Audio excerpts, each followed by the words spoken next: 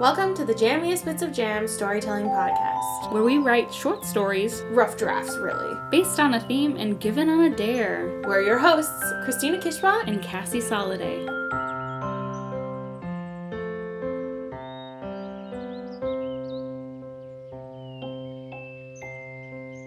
Okay, Cassie. Yes, Christina. Last time, I dared you to write a story. You did. With the theme, The Big Storm. I don't know if you ended up using the mois at the end. I used a similar sound, but for something else. Actually, like the magnetic tape of a VHS tape. Like, flip, flip, flip, flip, flip.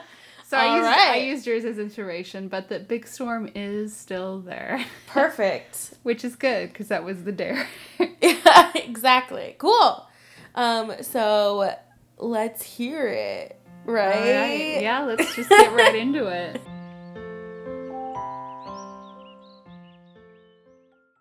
I'm gonna tell Mom. Her little sister pouts, but she just rolls her eyes and continues to watch The Little Mermaid. The VHS is worn out, and you can hear the flip, flip, flip of the magnetic tape as it runs through the inside of the VCR. Outside, it's lightly raining. You've watched this like a million zillion times already. I want to watch Monday Night Wrestling. You're too young to be watching stuff like that, she says. You're too old to be watching stuff like this, the little sister retorts before stomping off dramatically. Kara lies belly down on the living room couch with the remote in her hand under her cheek. She's getting paid absolutely nothing to babysit her little sister, Cody, unless you can count the perks of being the boss. Not only can she tell Cody when she needs to go to bed, but she can feed her rice-a-roni if she really wanted to, and if she only knew how to make it. As Kara's eyes are dead set on the TV screen, her mind is obsessed with all the boss things she can do. They race through her mind, take out the garbage, borrow sugar from the neighbor, do her homework, and maybe hers, though she probably doesn't know how to do 6th grade math yet. Hi, is my mom there? A voice quietly travels through the wall. Kara throws down the remote and races into the kitchen, one room over. My mom! Is she there? Cody asks again. I want to watch Stone Cold. The phone makes her head look the size of a grapefruit in comparison. Mom's at work. She doesn't like when we call her at work. Kara grabs at the phone. Cody drops it. She whimpers as she runs off. The phone dangles on its springy cord, which is attached to the wall receiver. Kara picks up the phone and hangs it up. The phone rings. It's Mom. Kara, what's going on? Sorry, Mom. Cody is being stupid again. Kara's ears perk up as she hears tiny footsteps creep back towards the living room. Kara, I can't have you two calling all the time. We talked about this. But I didn't call you. Kara pouts and rushes to end the phone call.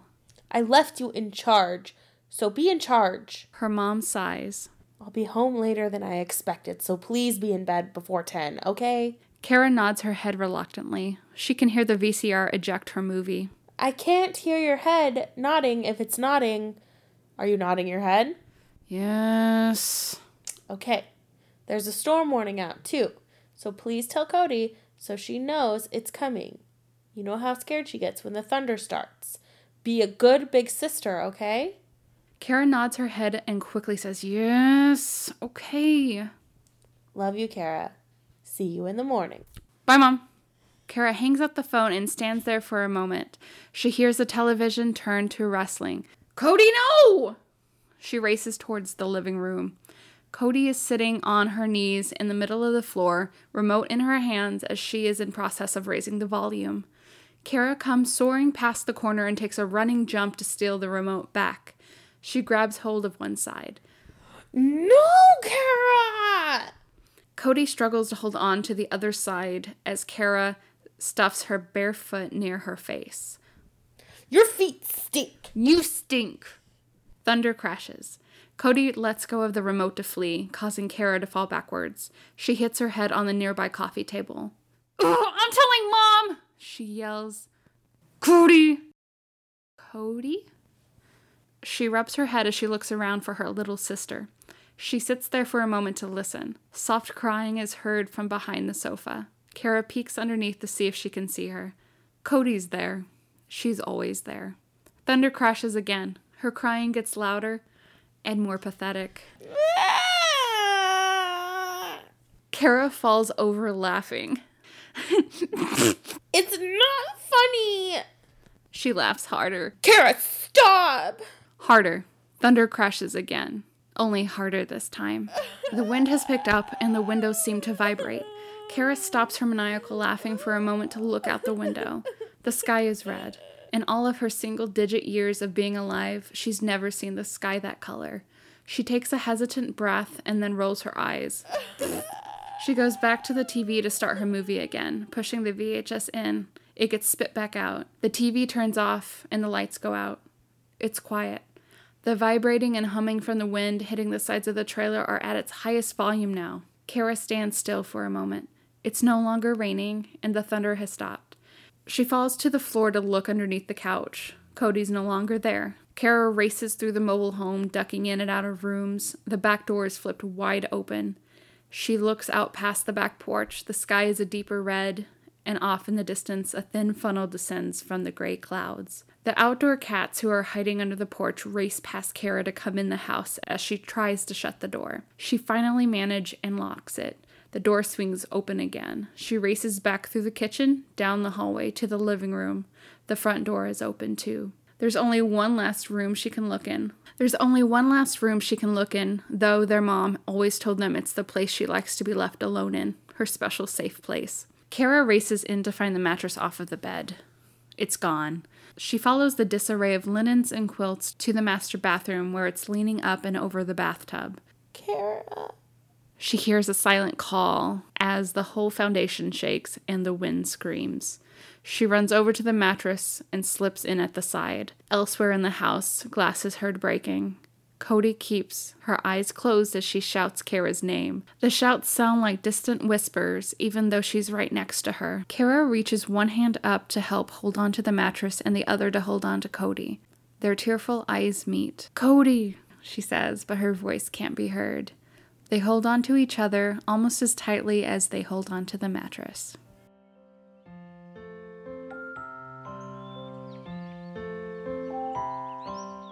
Ta-da! Yay! Thank you. And her. Cassie was pulling a invisible... What is that? It's like a collar. Yeah. Like an invisible collar, because it's getting hot in here, about to... It's fun! Face the music here. Nah. I thought it was adorable. Yeah? Yeah! Thanks. You mentioned something earlier before we even started recording about it being based on a true story, with you and your brother. Mm-hmm. Tell me about that! Okay. So, it was like the only time in my life I had ever seen like a red sky.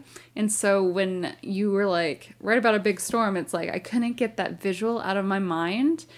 And even though I didn't actually spend a lot of time in the story on that, like visually in my mind, I see it like in all the windows. But, it was based off that. And we lived in Southern Illinois, and that's kind of like at the tail end of Tornado Alley. Like, I've been told as a young kid. I don't know if that's true. But yeah, it was very terrifying. Every time we'd have a tornado warning or, like, a tornado would touch down nearby. Like, we were extremely lucky. Like, our neighbor in this storm that I'm remembering for this story, like, our next door neighbor, like, half a mile down the road, lost their barn because of this tornado that stepped down. So, I mean, it's really freaky, and especially as two little kids at home, like, their parents at work, it's scary, you know? Definitely. Was it like that where, like, the mom would be like, there's storm warnings, and then, like, who knows if it's gonna, like, level the entire street, but there's storm warnings. Like, was it like that over there? Yeah, I mean, our mom would call us anytime there was a storm warning. Usually, I think our dad didn't, but, like, our mom would. And in the story, there's only a mom just to simplify it. Yeah. And originally the sister was a brother, but then like I didn't want to do two voices because it probably would have got annoying. So since there is a lot of dialogue, I changed it to a sister like right before we started recording, just so the audience knows. Obviously, Christina, you know. Do that. I will attest. Yeah, so we edited it along the way. I was gonna ask you like before you said that, I'd be like, interesting choice to have the little sister like wrestling. Let's talk about that. But it's because it was a boy. Yeah, but actually, I actually kind of forgot that when we made the decision to like have it be a sister so you could do the voice. And I'm like really happy with that. Now I'm that was down like for it. a happy accident. She sounds like a goofy kid, this Cody. I know. Like I was like, yeah, a little sister named Cody. That's perfect. Little I love sister that. named Cody who loves televised wrestling. Yeah, Stone Cold Steve Austin, baby. Yes. Like Monday Night Raw. That's what she wants. And did you want it to have a sense of like the 90s? Yes, that's actually why I chose wrestling. And although my brother, he was not a wrestling kid, like that was something I put on it. Little Mermaid was definitely something that I forced him to watch over and over again for his share, like every Disney movie. Yeah. But yeah, I chose wrestling specifically to place it in the 90s. Specifically the early 90s, but I think wrestling went all through the 90s. But generally, like, you get the 90s feel. Definitely. No, I did for sure. Just like the idea of two little kids. One wants to watch wrestling. One is watching a VHS of The Little Mermaid. And they're in like, I don't know why the mobile home also gave me the 90s feel, but it definitely did. But yeah, I was definitely feeling the 90s fantasy for sure. So Nice. You set up like the aesthetic and everything really well for that. Yeah. Is there something about sibling relationships in particular that you're interested in or that you wanted to kind of showcase in this story? Yeah, I mean, because, like, having two siblings yourself, I have one sibling. 3. Oh, 3. What? You and 3 other kids? 3. Oh, I guess I've only Yes. met your brother and sister. I was the oldest of 3. Wait. I mean 4. Oh. I was like, then I was right. It's your life. You know best. Do I? It seems not. But, you know, you bicker and bicker, especially when you're younger. Definitely. And then, like, but you truly love each other. And, of course, you bicker out of love. I don't know, because when you're a kid, it could get really, like, hairy, like, with each other. Like... Yeah, it's like one of those things, like, you hate them until the moment where you need to, like, protect them or, like, there's a loyalty there that is just, like, ingrained in you. And I never liked my siblings growing up. Because I was the oldest, so I always thought of them as, like, mistakes. And I was meant to be an only child, and so I lived my life that way. Unfortunately for my mom. Amazing. Who wanted me to be, like, the second mom, obviously, because I was the oldest. But I was, like, such a princess.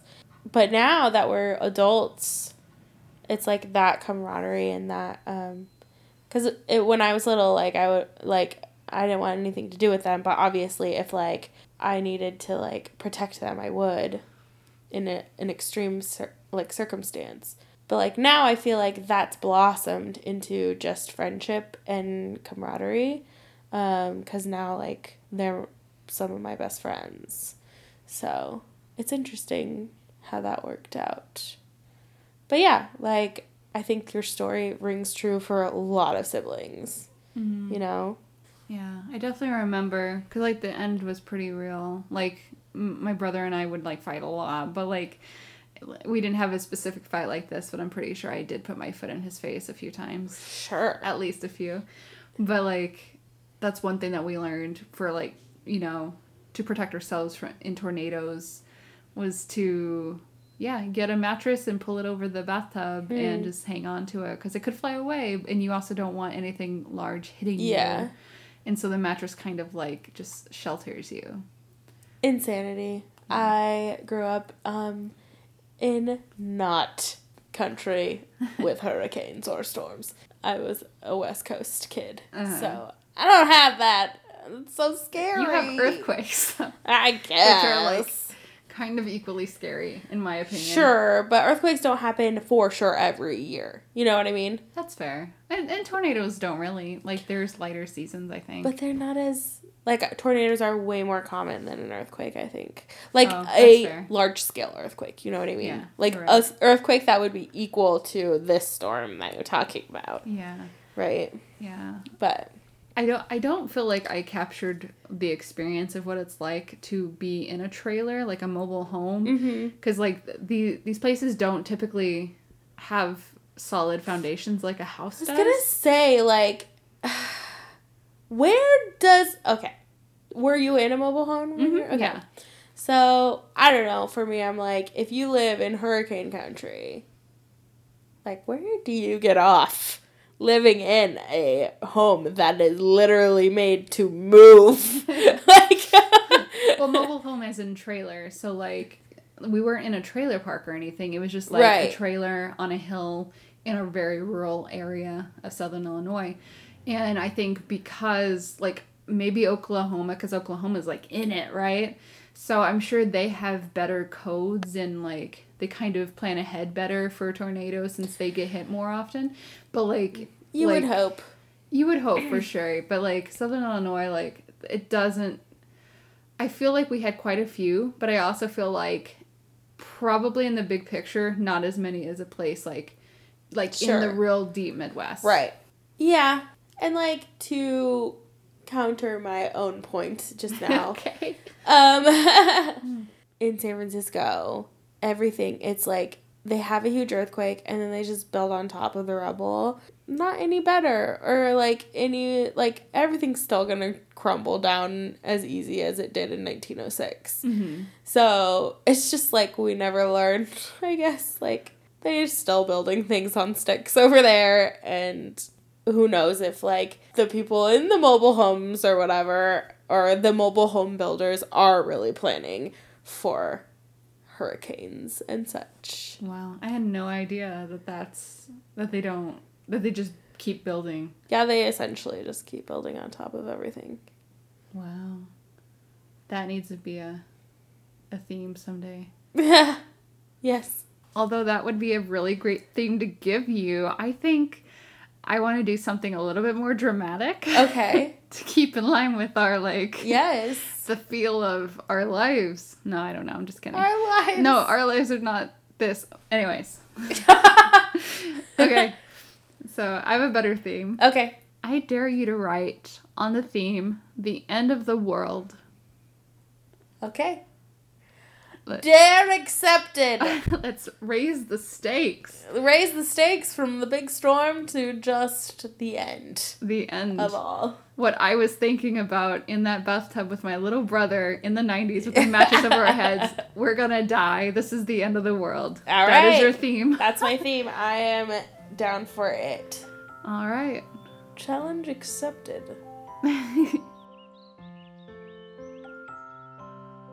Sometimes it's a jammy bit of jam, and sometimes it's a failure, but we have a first draft of a story we didn't have before. What will you write next? We dare you to write your own short story based on the theme, The Big Storm.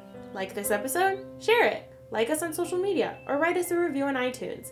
It helps us reach more like-minded writers like you. Follow us on Facebook at Jammiest Bits of Jam Podcast and Twitter at Jammiest Bits. Jammiest Bits of Jam is produced by Christina Kishma and Cassie Soliday. Music by Grace Tsai. Until next time, keep writing and embracing the most important thing you have, your voice.